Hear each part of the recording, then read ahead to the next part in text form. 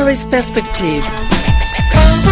Hello and welcome to this edition of Paris Perspective with me, David Coffey. Well, this month marks the 40th anniversary of France's abolition of the death penalty. In October 1981, France struck capital punishment from its statute books. So, to look at this momentous occasion and have a look back at the last 40 years since the abolition of the death penalty here in France, I'm joined by Amnesty International's president here in France, Cécile Coudriou. Cécile, you're very welcome to the programme today. Thank you very much, David.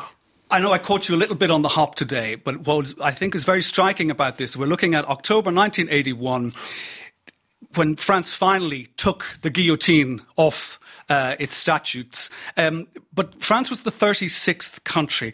But tell us about the process that started in the 1970s that Amnesty International spearheaded at the time that brought France to that point to actually strike capital punishment from the books. Mm-hmm. It is true that it is interesting to note that Amnesty International, for the first time, I think, went further than international law itself. Because international law does not prohibit capital punishment for the most serious crimes. But we had a lot of debates internally. And as you know, it's also an internal democracy, Amnesty International. So we decided in 1977 to call for an international conference in Stockholm, which led to the famous Declaration of Stockholm. And for the first time, the objective of universal abolition of death penalty was really our motto. And it became a long, long battle, as you know, more than 40 years today. And the idea was to go further than international law in the sense that our interpretation of the Universal Declaration of Human Rights is that everybody has a right to life. And nobody should suffer cruel, inhuman, and degrading treatment. So for us, this comes into play because it is definitely our definition of death penalty. So it was only natural, even though it was not so easy at all, to agree that this should be our objective.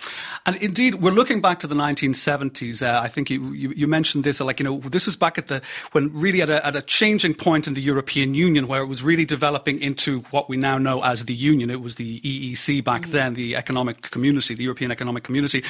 France was the 36th state to adopt the abolition of the death penalty. Who were the trailblazers? Who were the ones who first put it on their books or struck it from their books? The very first was the Republic of Saint Marine. Then it was followed by countries like Denmark, for example. So in a way, I have to admit, being French myself, that there is nothing to be proud of, actually, even though we are today very proud of what Robert Badinter and, of course, François Mitterrand achieved in a specific context. If we have a kind of overview of the world, there is nothing to be proud of when the country where the Declaration of Human Rights and the Citizen was adopted such a long time before. It's not really a great achievement to be the 36th. Well, why did it take 30 years? I mean, the Declaration of Human Rights was adopted by the United Nations back in 1948. Then now 33 years later, France then struck the death penalty from those. Why did it take so long? It's kind of paradoxical because on the one hand, we're also the country of enlightenment, with people like Voltaire, for example, were really adamant to have this penalty abolished. And yet, every time, for the same old reasons, if I may use the expression, like a horrible murder. It happened, for example, at the beginning of the 19th century and again the 20th century. So every time there was a big debate that could have led to the abolition, something much more emotional became more powerful in that than reason, even though they were supposed to be the country of enlightenment. So that's why it took so long. And of course, we have also to bear in mind the influence of such authors as Camus, Albert Camus, for example, Victor Hugo before him, of course. So it is a kind of paradox that we have, on the one hand, a very long tradition of abolitionists, and on the other hand, a population that was deeply attached to a punishment that is really in the spirit of an eye for an eye. Yes. So I don't know how much religion took part, if you like, in this kind of an obstacle, if you like, for abolition. But it is mainly, I guess, related to terrible murders, especially when it is children after kidnapping, things like that. Usually, it is the only answer that people have in mind, or in their heart, I should say, revenge, much more than justice, actually. A time to kill. It's basically, it's the lust comes out. But again, at the time, back in the early 1980s, if I'm not wrong, I think 2/3 of the French population were still very much in favour of it. Absolutely. So what were the defining points and arguments that were made that actually swung that 2/3 back? It's the usual arguments, like the illusion that it is going to deter other people from committing crimes, even though we have so many statistics today that prove the opposite. It has nothing to do, in fact, with the death penalty, the increase or decrease of a number of crimes. It is also a sense that if you want to find peace again, you need this kind of, they will call that justice, but yes, for us, again, it is revenge, so it is definitely an illusion. And also the belief that it could protect society much more, because when people are sentenced to jail, even though it could be 20 or 30 years, people are afraid that they will do it again when they are released. So it is another argument that, of course, Robert Badinter tried to, and succeeded in countering, saying that if these people, and he took 2 or 3 examples of people who had been sentenced to death because they had committed horrendous crimes, if they were in jail, what kind of danger would they represent for society? So he tried to destroy one argument after the other. And because he could feel this kind of emotional and unhealthy attachment to death penalty, his attitude was, I think, very clever, because he tried to make this punishment as concrete, as real as possible, not only an abstract concept of punishment, but the reality of the blade. That's the metaphor he used, the sound of the blade cutting in two a man who is still alive. And he said that to the jury. To each jury, he pointed at them saying, you are going to do this. So it was a form of responsibility that maybe some juries and some citizens were not even aware of. Well, it hit an emotional nerve at the right, in a way, at the right time, the right place at the right time. Now, to play devil's advocate here, what are the arguments that are being put forward by, let's say, developed Western countries such as the United States in defence of keeping the death penalty? I'm afraid it is going to be the same. I think religion is also very strong. So that is a common thread when it comes to... Yeah, and we can also observe that southern states are even more attached to death penalty. That's why we really said hooray when Virginia abolished last year. Sure. It was really a great sign that we could try to establish a kind of positive dynamics, even in countries like this. So it is usually because of that, because of a form of vision of justice, which is again... there's a confusion with revenge, and also the same belief that if people have killed, it's not only God but also men that should be responsible for protecting future lives by killing, in fact, that person. And for Amnesty International, it is completely not only illogical but unacceptable, because for us it is really the absolute negation of human dignity. So how can you protect human dignity by denying it yourself? We really consider the death penalty as a kind of, as I said before, cruel, human and degrading treatment, but also the opposite of civilization. It's going backwards. Indeed, there are still 55 countries, I believe, in the world that have retained the death penalty, whether in law or otherwise, whether they are employed. Let's look at, we're looking at countries like China, Saudi Arabia, Iran, of course, the United States, as we mentioned there in various states.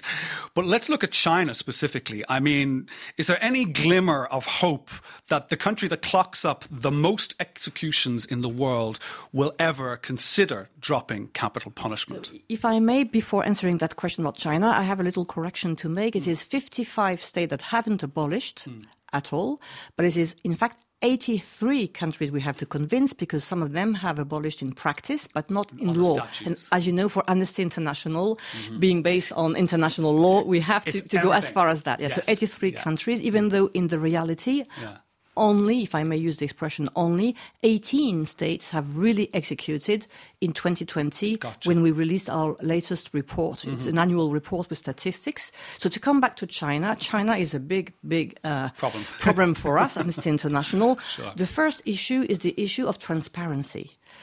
So we decided quite a long time ago now, I can't remember exactly the date, to stop including China in this annual report I have just mentioned for a very good reason, because we had noticed that China not only was not revealing real figures, but also was trying to instrumentalize our report and was, as usual, doing a kind of distortion of facts, a kind of propaganda. So we didn't want to be instrumentalized, so we decided not to include them. But 2 years ago, we tried to publish a report only about China to put as much pressure as possible on that country for more transparency, because we think that when a country claims to be so important on the international stage, and wants to have an impact and influence, it is impossible. It is just incompatible with executing so many people. And when I say so many, I'm sorry to say I can't be specific, because we know it is thousands and thousands, because we have tried to use different elements to have a kind of estimates, but it is really difficult because it is a state secret. Yeah. So people who reveal information about this could be punished, actually. So it is really a huge secret, and it is the first step to be able to improve the situation and also to improve the conditions in which these people have been tried, and then when they are in jail, the kind of conditions they have to live through, to endure. So all this is based on, unfortunately, the worst element in China, which is a lack of transparency.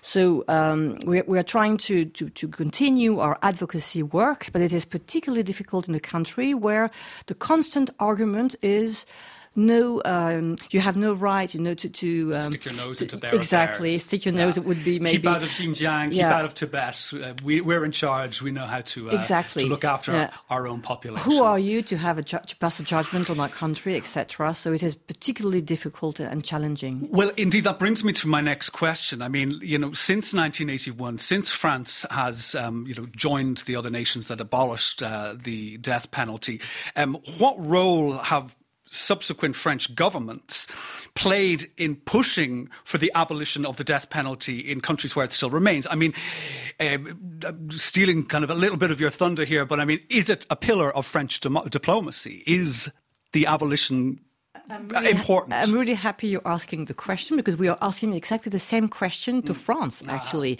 For this 40th anniversary, we really want to push forward this agenda. It is absolutely essential that France, even though, as I said before, we shouldn't be so proud about this being the 36th country only, but today we know that France's voice can be heard in different parts of the world. I'm thinking particularly of Africa because of these historical links. And we also believe that France could play a role in creating, again, a regional dynamics. For example, in Africa, it was Chad 2 years ago, Sierra Leone very recent. It was last year, for Chad, and Sierra Leone only a few months ago. So we think that if we can kind of set an example, if we are exemplary, it is also possible to have a kind of domino effect, and more countries can abolish. The same goes for democracy, like India or the US, or Japan. These three countries, I think, are really potential targets for advocacy work, because they want to be seen as a democracy, as a stronger and stronger democracy too, especially India. So it could give us a form of leverage in France when we deal with these countries for other reasons, like commercial reasons, for example, to also put human rights in the picture and to try to push this agenda as much as possible. So we are asking today, and we will throughout the year, France to do more, because it shouldn't be in the background, it should be really in the foreground. It should be in the foreground of the diplomatic agenda for France. Now, indeed, you mentioned there on India, Pakistan still has the death penalty also for homosexuality. I mean, they're pretty... 11 countries do execute really only because of homosexuality. So, I mean, these are things, of course, for modern Western kind of progressive democracies that look like they're anathema. However, a question that I do want to put to you here is, how has the exponential rise in populism in Western democracies, be it in Europe, be it in the United States, the UK, you name it, it's very much a reality of, it's realpolitik of 2021. How has that impacted the abolition debate? Again, you're right. There is a link, definitely. I would say, first of all, there is a link with fear. Yeah. So populism, as you know, even though we don't usually use that term, but everybody understands what we mean by populism, trying to play on emotion, trying to find... Fear, deception, intimidation. Exactly. And it is not really a solution anyway. It is just an illusion of a solution that seems so simple that people tend to adhere, unfortunately. So populism, and more particularly fear of terrorism, but also sometimes an instrumentalized fear of migration, for example, that is associated to terrorism and to an increase in crime, but also crimes that happen, unfortunately, even today in democracies everywhere in the world. And also another element, which is not at all about Europe, but in Asia, for example, I was thinking of the Philippines, but Iran, etc. You have countries that execute a lot in relation to drug crimes. Indeed. So instead of helping people who are caught into the horror of drugs, in fact, they execute them, and sometimes it's mass executions. Sure. So it is particularly worrying in Iran, but also in the Philippines. They have threatened to come back to death penalty because they have abolished death penalty, but Duterte regularly calls, and it is crazy but true, for kind of extrajudicial executions. And it happened a lot. We condemned that, of course, in a report. And he's very proud of this as well. Exactly. This is a pillar of his usually this kind of issues, drugs and also serious crimes, but also terrorism today, are really instruments to try to push the population in the wrong direction. So that's why we have to continue our advocacy work, but also mobilization and sensitization. It is particularly important to rely on human rights education, not only from France, for example, but also on the regional and local level all around the world. And that's why we are so happy to have so many sections all around the world today, because it can increase our leverage, because very often people, as you said about homosexuality, I could add blasphemy, for example, Indeed. tend to reject arguments when they come from outside their country, because they think it is a kind of rejection of their culture, etc., which is not at all the case. I mean, to be a universalist doesn't mean that you reject differences in culture. It means that you reject the fact that some people could be deprived of their dignity only in the name of culture. It shouldn't be instrumentalized in this way.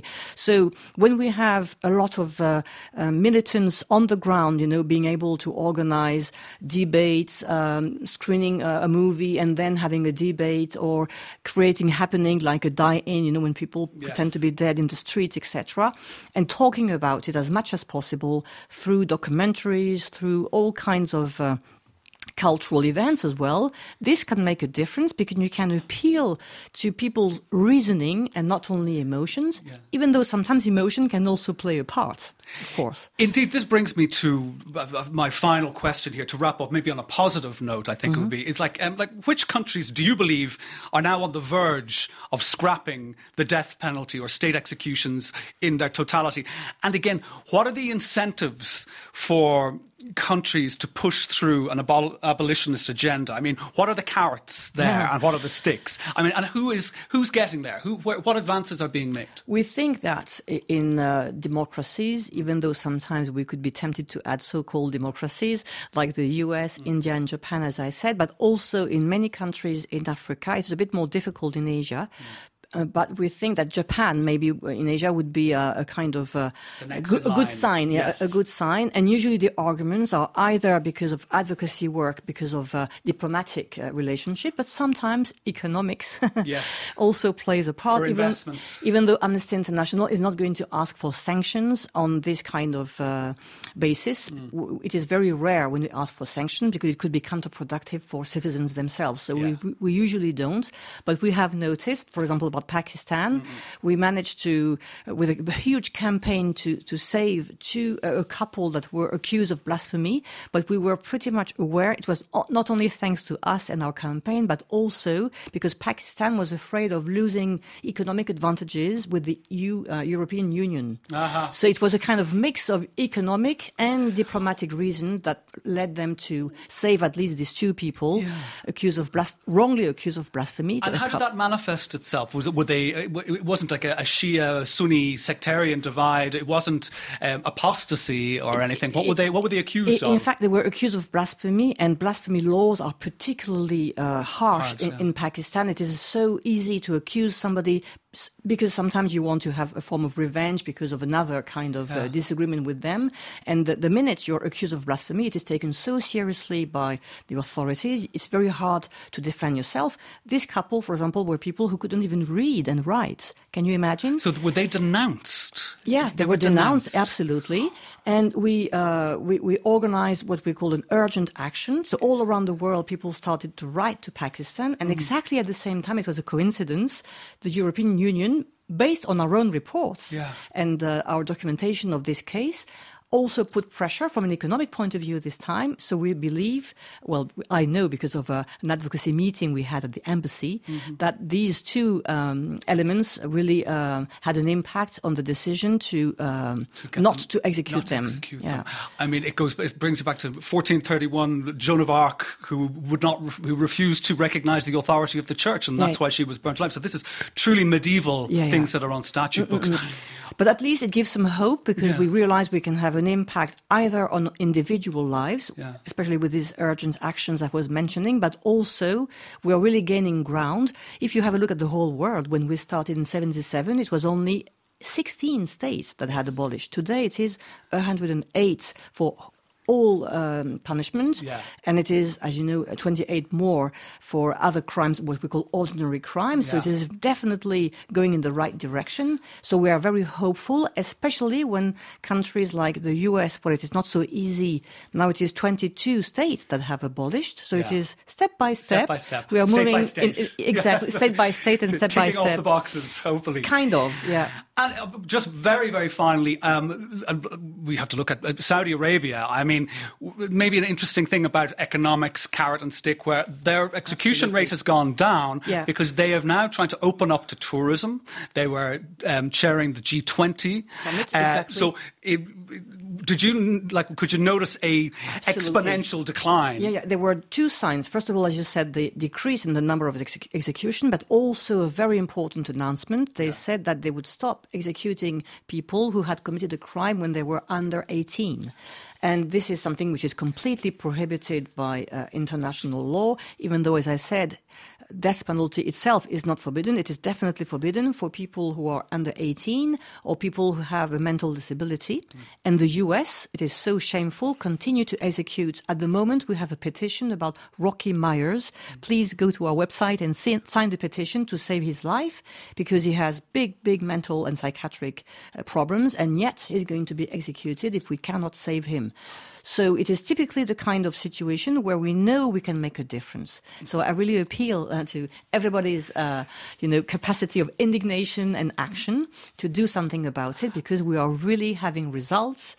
Year after year, the situation improves. So we won't finish until it is universal abolition. Universal abolition. Well, indeed, we're going to leave it at that. And it's no better time to sign up and get on board on the 40th anniversary of the abolition of the death penalty here in France. Cécile Coudriou, President of Amnesty International here in France. Thank you very much for being on Paris Perspective today. And thank you for watching. We'll be back in 2 weeks' time.